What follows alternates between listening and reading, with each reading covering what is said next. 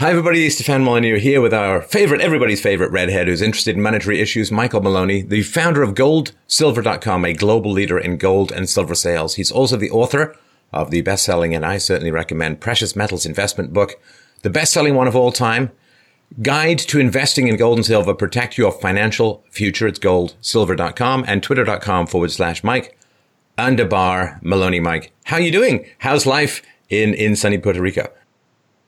Well, Puerto Rico is still quite a mess. I was in California during the hurricane, so I got to miss that, which was very nice. And all of the people that moved down here with me, the people that I work with, were able to get out. One of them just like an hour before the hurricane hit. It was actually the last plane out of the airport. And so they were all able to join me in California, and we rode the hurricane out there in 72-degree weather that was just perfect. It was great. But I've been back a few times since, and then just last week I got back here pretty much permanently. But all of the traffic lights are blown out of the there's no traffic lights working anywhere.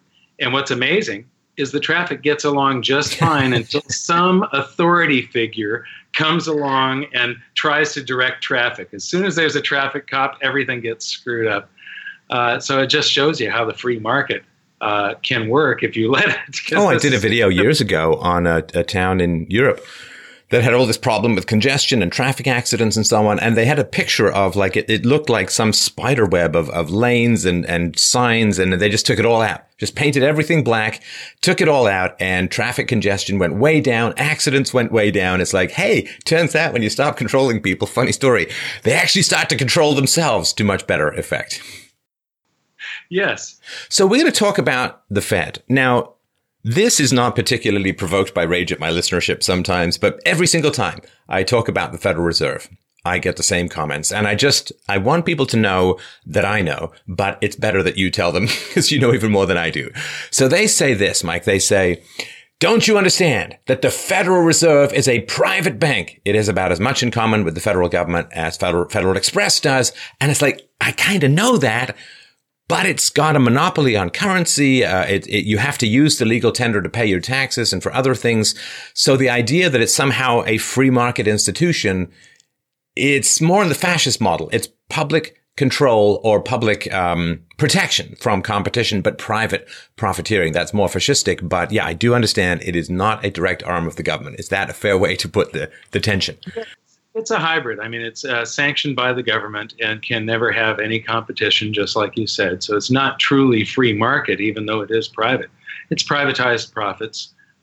Any losses are shared by the public, of course, or will be, because their balance sheet is so screwed up that one day there's going to be a big problem. So, but it's highly immoral when currency is created. It's theft, and it's theft of, we trade huge portions of our lifetimes for currency. So when they take part of it through inflation, they're actually taking part of your lifetime. And you have to work hard to sort of replace that lost purchasing power that you can't see. It wasn't directly taken out of your bank account or out of your pocket. It was taken out of your pocket and bank account by making the purchasing power of each unit of currency smaller or less. And so, prices don't go up, the currency goes down. And it's because of the Federal Reserve and fractional reserve lending, both of which are highly immoral and they're theft. Right. And the funny thing is, too, if it was the free market, of course, there would be options and choices. And also, would you necessarily want to, if you had the choice, have a currency that caused your savings to dissolve? Like when I first came to Canada in the 70s, a candy bar cost 10 cents. I remember that because, when you're a kid, you measure everything in sugar quantities. And then within, I don't even know how long, but it wasn't that long, it went up to like 80 cents, 90 cents a buck. I mean, things were just going mental. I mean, not Weimar mental, but pretty mental, like a tenfold increase in not that long a time. Who on earth would want that as part of their currency portfolio? Work really hard, trade absolute hours for relative currency, and then watch it slowly dissolve into smoke. Nobody would choose that if they had a choice. Well, this is the great thing about the internet and programs like yours is people can actually find out about this. Nobody really understood back in the 60s and the 70s what was causing all of that inflation in the 70s. They were victims of it, and they didn't know that it was actually being caused by the people that have the arrogance, the hubris to say, "Oh, I know how to run things. I can do it better than the free market. Let me through here to the front. I'll show you the way to do things." And these people that run the central banks, these Keynesians, it's impossible to have all of the information that goes on in a society. Only the free market has that through the price discovery mechanism. And so everything they do has unintended consequences that they can't see that come back to haunt them later. Oh. And part of that haunting is the theft of purchasing power, causing a candy bar to go from 10 cents to $1. It's horrifying in so many ways, because there's an old saying that nothing is more permanent than a temporary government program. Like here in Canada, the income tax was a temporary measure put in just for World War I. Don't you know? It seems that war, well, it never ends. But here's the thing that's amazing about the Fed, which is they regularly, decades later, admit that they completely screwed things up. Like you got Bernanke saying, "Oh yeah, the stock market boom in the 1920s, followed by a 13-year Great Depression, followed by the deaths of 50 million people in the worst war known to mankind. Oh yeah, a lot of that was the Fed." Oh, totally. Now they admit that stagflation, right? The whole theory, right? Oh, you've got too much of this, you got to balance it with that, and they never should have been a stagnant economy with high inflation, but they managed to produce it. Stagflation in the 70s completely destroyed the Keynesian theory, but it doesn't matter because they already have the power. The politicians are already dependent upon the free money, and therefore you can't cancel it even when they admit the most egregious. Basically, if the Fed in the 1920s in particular, if the Fed was inflicted on America by a foreign power, it would have been considered an act of war. You're absolutely right. And when it comes to all of these unintended consequences, wait until you see what's coming. Well, yeah. Because the things that they did that caused the Great Depression and all of the things that you just talked about, the things that they did, the manipulations, were minor compared to zero interest rates and more than $3 trillion of currency creation. This is the greatest manipulation that there has been of an economy in history. What's interesting is, it all went to Wall Street, and we've got this sort of fake recovery. And if it wasn't fake, you would see what you see is that they pumped a bunch of currency into Wall Street, into the base money supply, and the Wilshire 5000 total market cap index, which is basically the value of the stock market, went up almost exactly with it. I mean, the correlation was astounding. But tax revenues, after about 2 years of this, leveled off and started falling. And that means if Main Street was getting it, tax revenues would be increasing, and that would be absolute proof that this was working. What this was theft from the populace to Wall Street. It was a gift. Ben Bernanke just transferred a bunch of people's lifetimes to Wall Street. They get to, ride around for free on this, basically. Wall Street doesn't produce much of anything that somebody would open up their wallet and buy. They don't produce a good or a service that you can live in, eat, drive around in, or wear. And so they're fairly useless, actually, except for handing back and forth digits and hoping to gain more of them. And they're usually handing back and forth your digits, and they're skimming off the top. Oh, yeah. No, we're told it's a blood bank, when actually it's just a congregation of vampires. It's necessary. It's going to get you healthy. It's like, why can I not be killed now? And here's the strange thing. Can you just trace to people? I mean, I complain about the welfare state quite a bit, and the welfare state, which is the transfer of money from the productive classes to the less productive or non-productive classes, is a big issue. But if you widen it out, the welfare state that is going the other way from the poor. I mean, when you have inflation and you have money, you have financial advisors, you got accountants and so on, you can do a lot to hedge it. You can do a lot to minimize it and so on. Same thing with tax increases and regulatory increases as well. But if you're poor and they're cranking out a whole bunch of money, I mean, it's just evaporating in your bank account. It is horrendous. I mean, as we know, inflation hits those on fixed incomes with little income or with less savings because it matters. If you lose 10% of $5 million, well, you can still get by. You lose 10% of $500, you are down quite a lot. And so how does it go from being created out of thin air by the Fed into the pockets of the Wall Street? Help people understand that weird river that had these corpses of currency float down. Well, whenever new currency is created, it's the first users that get the benefit. Everybody else then gets punished. By the way, you talked about, first, you talked about the redistribution of wealth, the government taxing productive individuals and giving it to non-productive individuals. I mean, if they're going to punish success and reward failure, what are they going to get more of? But yes, most people don't. I interviewed Ron Paul back in 2008 when he was running for president, or 2007, and he was talking about welfare for the rich, and way back then. And it is true, and this is perpetrated by everybody that can afford a lobbyist. You got to be able to afford your own lobbyist to get a piece of this pie. So it's an absolutely horrible thing. The founding fathers of the United States would be turning in their graves. Right. So the Fed creates the money, and then where does it go so that it ends up buying a yacht in the Hamptons or whatever they do out there? Well, when the Fed creates currency, that's base currency. It's the paper dollars that exist or the deposits that the commercial banks have at the Federal Reserve. The Federal Reserve is the bank for the commercial banks. And there's 28 primary dealers, the commercial banks that are allowed to show up at the Treasury auctions. Through open market, they buy bonds from the government, and through open market operations, if the Federal Reserve wants to stimulate the economy, they force the banks to sell them bonds at a profit. So the banks love this.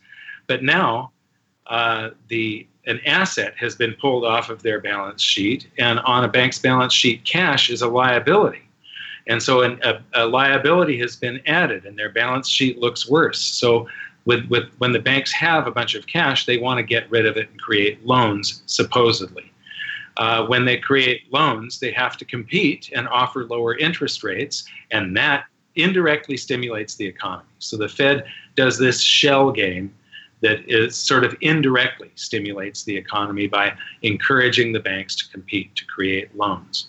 But it's always the first users, and a lot of these banks are like Goldman Sachs and stuff, and they're big brokerage houses, and they've got their own accounts that they're trading on Wall Street, and so now they've got a bunch of extra cash that can be used for margin lending, and so they get the basis for a whole bunch of leverage to go into the stock market and win more away from. So not only does it dilute the currency supply, but they get the full purchasing power of it because they're the first user. It dilutes the currency supply after this new currency enters circulation.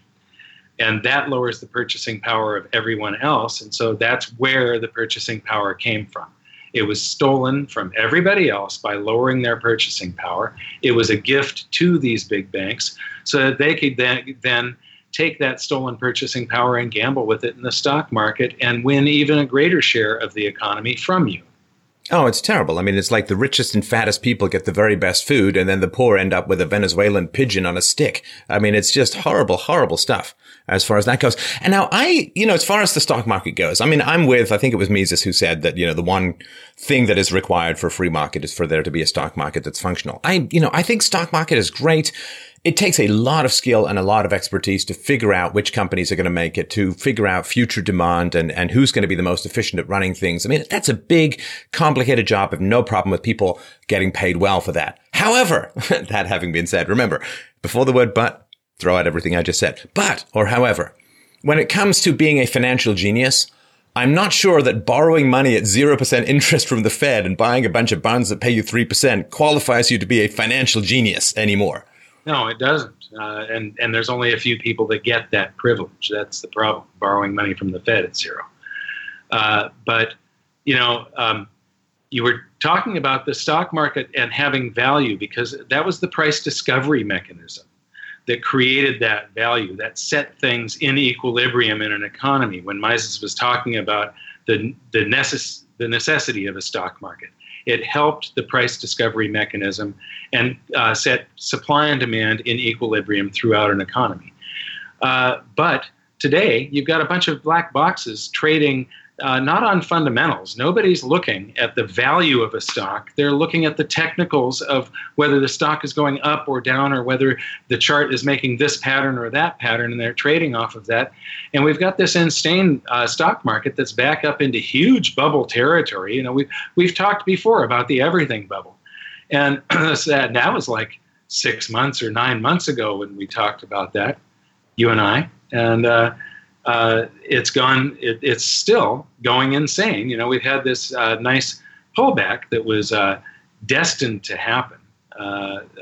People didn't think so, though, especially traders with the low volatility index. Risk was not being priced into the markets. And this is a very dangerous thing, because all of these black boxes are trading on algorithms that when the technical indicators turn negative, they're all going to start selling at the same time. Wow. You saw the speed of this correction. People were calling it a crash, but the first few days of it had only dropped back to the 50-day moving average, a place that it should normally be touching every few weeks. And I made a video saying, well, it's going to go further because it's got to go back and touch the 200-day moving average. That's just something that markets have to do from time to time. And it did. But still, the markets are insane, but the insanity can last much longer than if you've got sense, you would be saying, this can't last, I'll short the market. Well, that's not a good idea either, because the insanity can last a lot longer than you think. Oh, well, okay, that touches on another issue that I think is really important. And the one thing I wanted to mention about this high-speed trading, there are companies that have actually built their own data lines or moved closer to the internet hub because they need to gain that 10th of a millisecond speed on this kind of trading. And that is not looking at fundamentals. I mean, nobody can read a spreadsheet that fast or go through an IPO offering. So they really are crazy volume trading on very hair trigger response times. Yeah, and that means that the individual is pretty much excluded from all this. Those all the instant trading that they're doing, most of that is for themselves. If you've bought into a mutual fund or something, you've got a very slow program that is trading on the technical indicators still, but it's over a long period of time. It isn't this high-speed trading that. And so the individual, even all of the, I've got friends that are stock traders, and they develop this system or that system, and they've got a program, but they don't have, they're not right next to the main internet hub that's plugged into Wall Street. And so they can't really win. The game is rigged against the average person now. And so the markets have less and less use for the economy. Their basic use is to transfer wealth away from the average citizen at this point. I think it was Eric Sprott that said that the small retail investor was the plankton of the financial world, and that the financial world needs him to feed off of. And that's a very good analogy, and it's absolutely true. So let's talk about another criticism that I think is reasonable to address regarding those of us. How we look from the outside, I'm going to just give you a little imitation to some degree of how we look from the outside. It's sort of something like this. We're doomed. No, wait. Okay. Okay. Now, no. Wait. Okay. Doomed. No, wait. Hang on. We got no. Now we're doomed. No, wait. Okay. Pull back. No, doomed. And I think that feeling of this, it's almost like we have doom Tourette's or something like that. And there is this, I remember, back in the 80s, reading people and talking about the doom, we're doomed. And things are lurching along in horrible ways. The debt is escalating and unfunded liabilities are through the roof. Derivatives are through the roof. But I'm concerned about the crying wolf aspect of these kinds of conversations and how long this death. You know, we used to call it when I was an actor, you know, I've been shot, you know, and you stagger all over the stage for like 20 minutes, really milking the death. And I'm just a little bit, and there are criticisms which I can completely understand about that approach to things. Yeah, well, you know, we tend to be right once or twice a decade, though.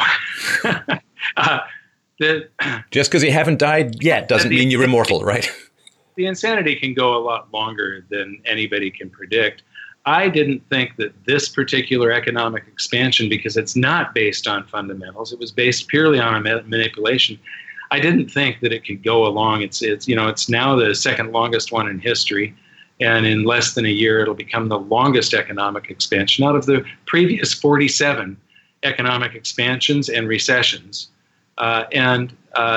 Because it was created solely off of a manipulation, and because the fundamentals are just so far out of whack, it should disintegrate. But the longer this goes on, the worse the reaction will be, because it's all stored energy. The economy is a closed system. It isn't. Keynesians think you can stick a straw into outer space and suck in economic energy, and you can't. You can transfer it from one sector to another, and that's about it.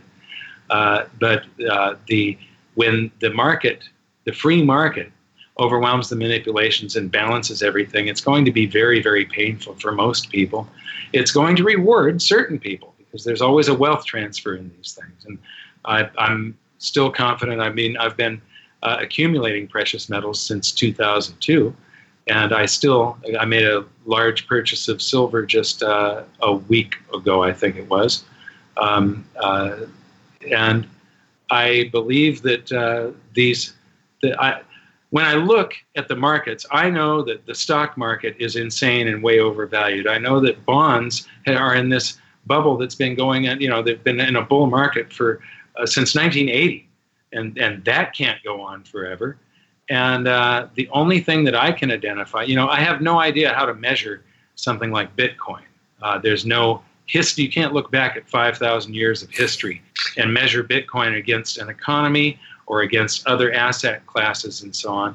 So I can't say whether that's in a bubble or not. I have a feeling that the cryptocurrencies may do well because it's an alternative financial asset. So you'll see people rushing at first toward bonds again, but gold and silver will be skyrocketing, and then and that may include cryptos. And so I sort of diversifying. Of course, as you know, fiat currency is a debt-based instrument, and cryptos are not. Fiat currency is unlimited in its production, and cryptos are not. Fiat currency has an enormous amount of regulations and controls, but you can wander around the world with your key in your head and have access to your cash anywhere. So, and of course, it's a whole programmable infrastructure. I've got a whole presentation on this. So it certainly will be interesting to see where that goes. And this idea that this has been such a massive growth in the economy, the big question I have for people who think it's sustainable is, okay, well, what was fixed in 2007, 2008? What changed? Nothing fundamentally was fixed. All there was a massive creation of money. There was an artificially low set of interest rates. And, you know, other economies had problems which made people flee to the US dollar, which still remains the reserve currency and so on. I mean, what was fixed? Okay, hundreds of billions of dollars were transferred to Wall Street oligarchs, and taxes and regulations went through the roof. What was fixed that justifies any kind of continued expansion? Nothing was fixed. Everything was made worse. The too big to fails got bigger. Everything is worse than it was then. The only thing that's different is we don't have the huge mortgage-backed security bubble with with all the subprimes that have been packaged and sold as primes. That doesn't exist today. So that's about the only difference. Otherwise, everything else is worse. And that just says that the next, 2008 was just the first half of, we've been in this giant eye of the hurricane. 2008 was the first half. The second half of this hurricane is going to be a whole lot worse than 2008. Whatever happens is caused by what happened before it. It's the result of what happened before it. And the manipulations that happened after 2008 were unprecedented. There's nothing like it in history. And the proof that we're still in a major emergency is the fact that there's countries that still have negative interest rates around the world. And that, close to a decade after the global financial crisis, the Fed is still at an extraordinarily low interest rate. When the 2008 crisis happened, they had 5% available to cut, and they cut that to 0.25 and created $3.2 trillion worth of base currency. Now they've got $4 trillion worth of base currency out there, plus I think the interest rates are 1.25 now. Where can they go from here? The only thing they can go is negative, but to take things severely negative, you would have to have a digital national currency. The dollar would have to be a blockchain dollar, a crypto dollar. I can't even imagine. I mean, just for those who don't know, like negative interest rates are when your money is so crappy that you have to pay people to take it. And we all know what that means in the dating arena. You basically turn your girlfriend into a whore, and negative interest rates turns the citizenry into prostitutes. And it is horrible, horrifying stuff. And it should be a wake-up call, but often these things go kind of unremarked upon. Certainly the mainstream media. I mean, the amount of economic illiteracy in the mainstream media is absolutely appalling, even by people who are supposed experts in this. And you to go there, you're just running off a cliff. Well, I see the great hope, though, as being in the free market cryptocurrencies, and I hope that as many people as possible support this. I just did episode 8 of Hidden Secrets of Money, which is called The Crypto Revolution from Bitcoin to Hashgraph. Hashgraph is a new technology that's the underlying accounting system that replaces blockchain, and it's just a evolution of the episode is a report on the evolution of the technology and the space. But this can either lead to freedom or enslavement, and it's our choice. And if we choose to, eventually, right now, countries around the world are just beginning to come out with crypto-based currencies, with blockchain-based or whatever, as they do more and more, if it's not decentralized, if it's government, that means that they can switch you off as a person. They can control you. They can lock you out of the financial system if they don't like you. And that means that they would be able to go to severely negative interest rates. Right now, if they went to a negative interest rate of, say, minus 5%, you just draw everything out of the bank and hold it at home in a safe in cash. And you wouldn't be getting this extra 5% annual tax that they would try to inflict on you. But if all of the dollars are digital, and it's basically dollars that are allocated to you that are always being held by the Fed, they're in their system, and they're just creating settlement credits here and there when you spend your money, but it's basically all in their accounting system, then they can decide.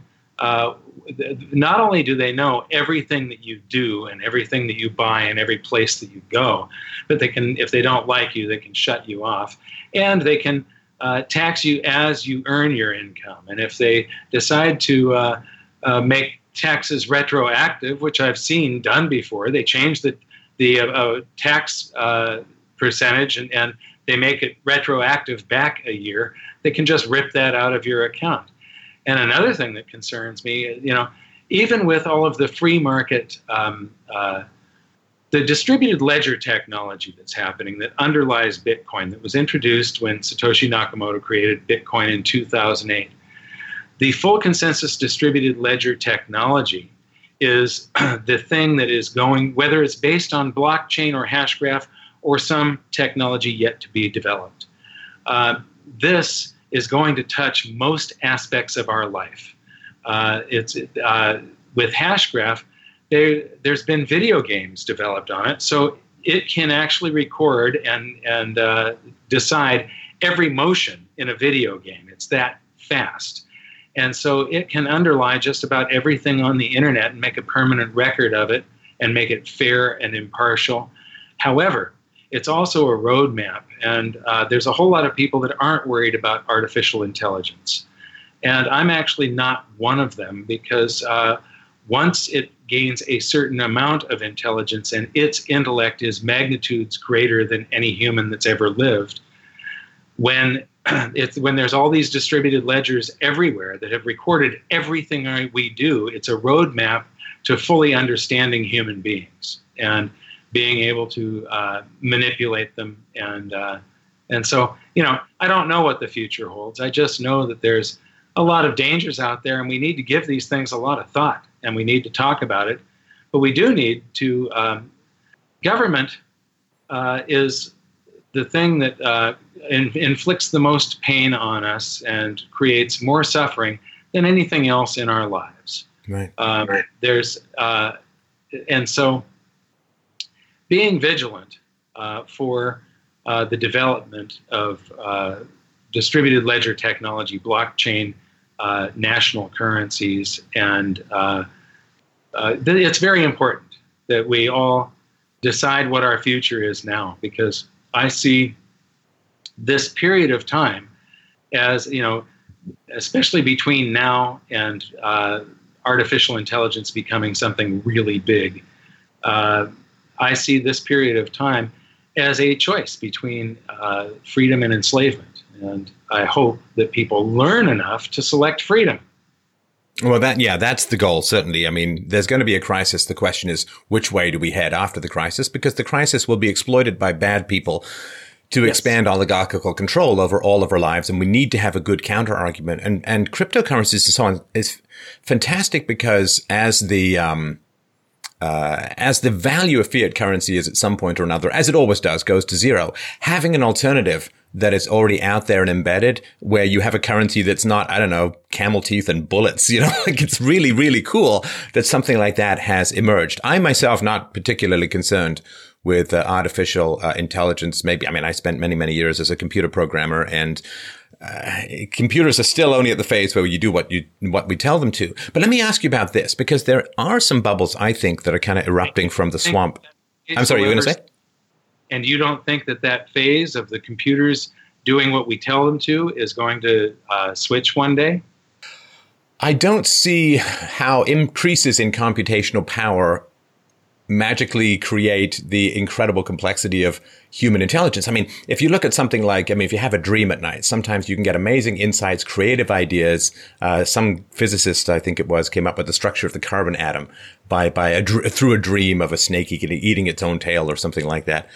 And those kinds of inspirations, nobody knows. I mean, if you can't say to the computer, okay, well, here's the dream you're going to have at night that's going to give you an insight. Here's how you're going to create a novel that explores the human condition. There is still a fertility and creativity that is not just computers, but not quite as fast. It's a different order and level of what goes on in the human mind than can occur within computers. And faster computers do not equal the human mind. Now, of course, computers can vastly outstrip the human mind in search capabilities and so on.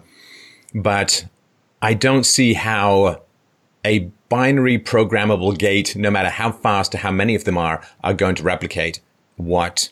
I would be happy if some central planning was turned over to computers. But again, it really depends all on the programming. Sorry, you were going to say? It isn't the speed; it's the programming of its ability to self-learn, to not have to be told what to do, but to figure out what to do.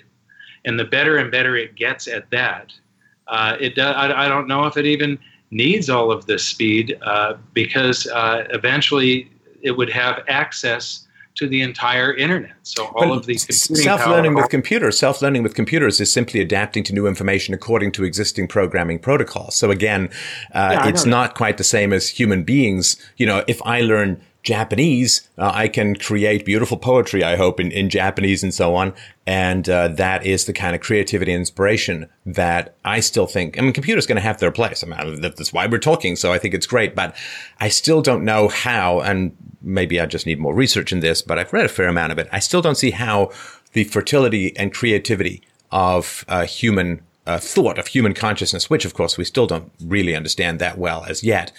So computers don't learn in the way that people learn, because you still have to program them what to do with the new information, and how they then behave on that information is relatively predictable, where it's not the same as human beings.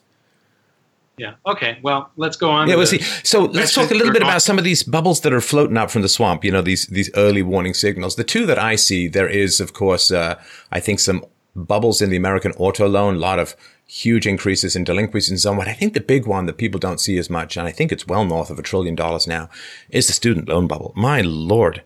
That is really quite astonishing. Higher education is not market driven. It's push driven. It's propaganda driven. And it is selling people on increased earnings, which can't possibly be given to everyone now who has a university degree. What is it? North of 40% of people now, or it used to be below 10% back in the day. And so I think the promise of, well, go $50,000, $80,000 into debt and you'll end up being an executive somewhere can't be fulfilled for 40% of the population. And I think that bubble is another indication that, and that's one I really hope will pop soon, because a lot of damage, I think, is being done to people's minds in what used to be called higher education and now is base propaganda. So do you see any other, or do you agree with those ones, or do you see any other ones floating around that are a concern to you?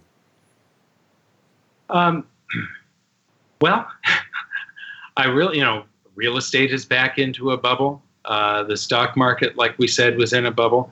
The student loans is one of the things that could pop the bubble. This is a debt thing that is very, very big. And you talked about auto delinquencies.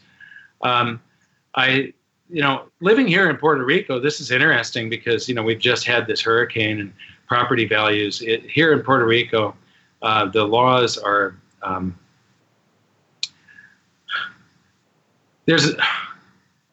It's hard to describe. You can have two houses that are identical right next to each other. If one has a wooden roof, it can't get insurance, and it doesn't qualify for insurance, so you can't get a mortgage on it.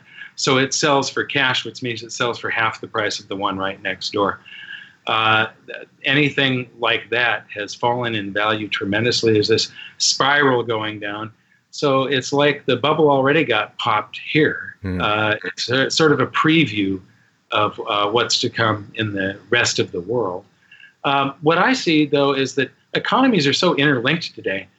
It could be a problem in China, or it could be the Australian real estate bubble that finally pops. Whatever it is will cascade in this chain effect around the world that and drag the world back into another financial crisis. And it's going to be worse than 2008. And so the people that aren't prepared, talking about crying wolf and perpetually being, we're doomed.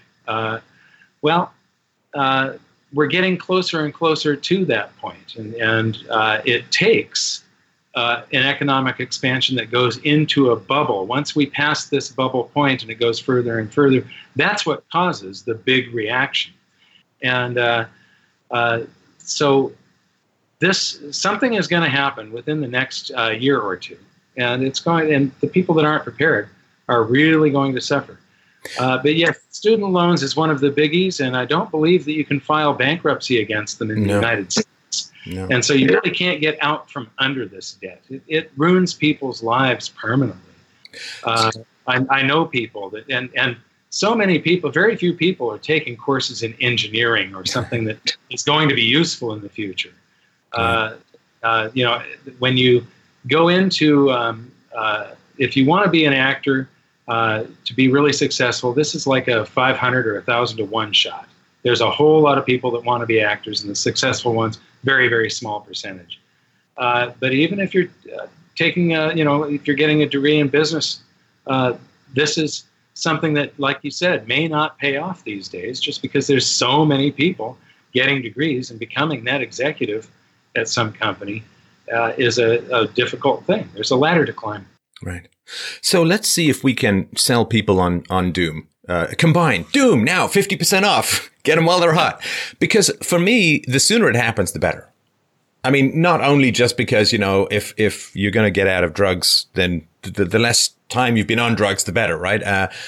But also because I'm really concerned about the number of people not in the workforce and what it's doing to their intellectual capital, their motivation, their ambition, their human capital as a whole. I mean, it's just, you get out of the workforce, and what is it, close to 100 million Americans now, like of working age, kind of out of the workforce and so on. With the crash will come some pain, but will come a more rational reallocation of resources for productivity. Jobs will open up on the other side. Significant freedoms, entrepreneurial opportunities will open up on the other side. These massive social experiments like giant welfare states and huge mass migration programs and so on, all of the warfare welfare state will be starved of money on the other side of doom. And so I wonder, I mean, there definitely is a bit of a wood to go through, and the wood has eyeballs and tentacles, but on the other side, what can people look forward to, do you think?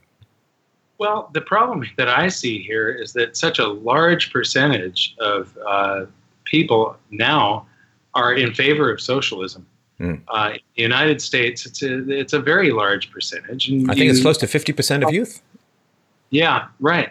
And this is very disturbing, and there's going to be a whole lot more. When people are out of work and desperate, they tend to vote to take something away from somebody else that still has something. And so the worse that this correction is, this coming catastrophe, it's more than a correction, the more likely I see of the entire social structure and political structure changing and moving much toward socialism or communism. And that really worries me because, nothing will affect people's lives more than economics. The average person, unless there's a death in the family or they're diagnosed with cancer or something like that, there's nothing else that will affect your life more than economics. Economics determines the political system that you live under, how much freedom you've got, and what your own level of prosperity is. But people don't want to know about it. I try and talk about economics all the time, and I scare people off a lot of times. I sit around a campfire. I went to see the total eclipse of the sun up in Utah, and I'm sitting around a campfire with a dozen other people, and I start talking about economics. And after a while, these women go, "I don't want to talk about politics." And don't sit next to Mike. He'll totally put you off your creme brulee. It's horrible. But they confuse economics with politics. It's really funny that they don't even understand the difference between. You can't do much about politics, but you sure as heck can do something about economics. You can prepare for it. You can plan for it. You can, do all the stuff you talk about and have helped people to understand. And your vote will help change future economics by the political system, the direction that it goes, and the particular policies. But I really, the wealth redistribution goes on with both parties in the United States. And I understand why the libertarians will never win, and that's because they're all independent. You can't get them all to agree on one thing or do the same thing. And so that's a party that will never become a major party. And it's too bad because it's really the only party of freedom. Yeah, it's like that old, there was an old album cover, he sells, but who's buying? And it's sort of like these conversations, freedom is for sale, but who's buying? Who's lining up? There's freedom, which is going one direction, and then there's free stuff, or the appearance of it, which is like the other direction, and everyone's stampeding off that way. It's like Pied Piper, Cliff. Have you not read this story before?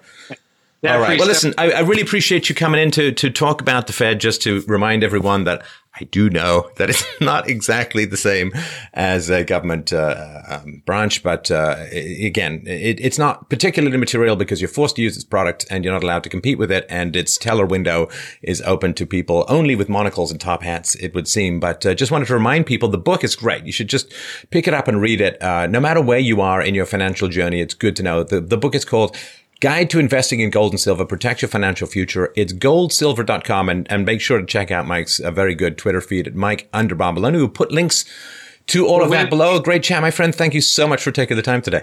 The YouTube series also, Hidden Secrets of Money, is something that people should check out. And the free stuff that you were talking about, that comes with a free set of handcuffs. That's right. Free. It's like if you can't get your own food, you can just commit a crime, go to jail, get 3 hearts and a cotton, and you've given up a lot more than you've got. So thanks, Emil. And yes, Hidden Secrets of Money. We'll put a link to that below. The work on that is excellent and well worth exploring. So thanks again, Mike. A great pleasure. Okay, great being here. Thank you very much.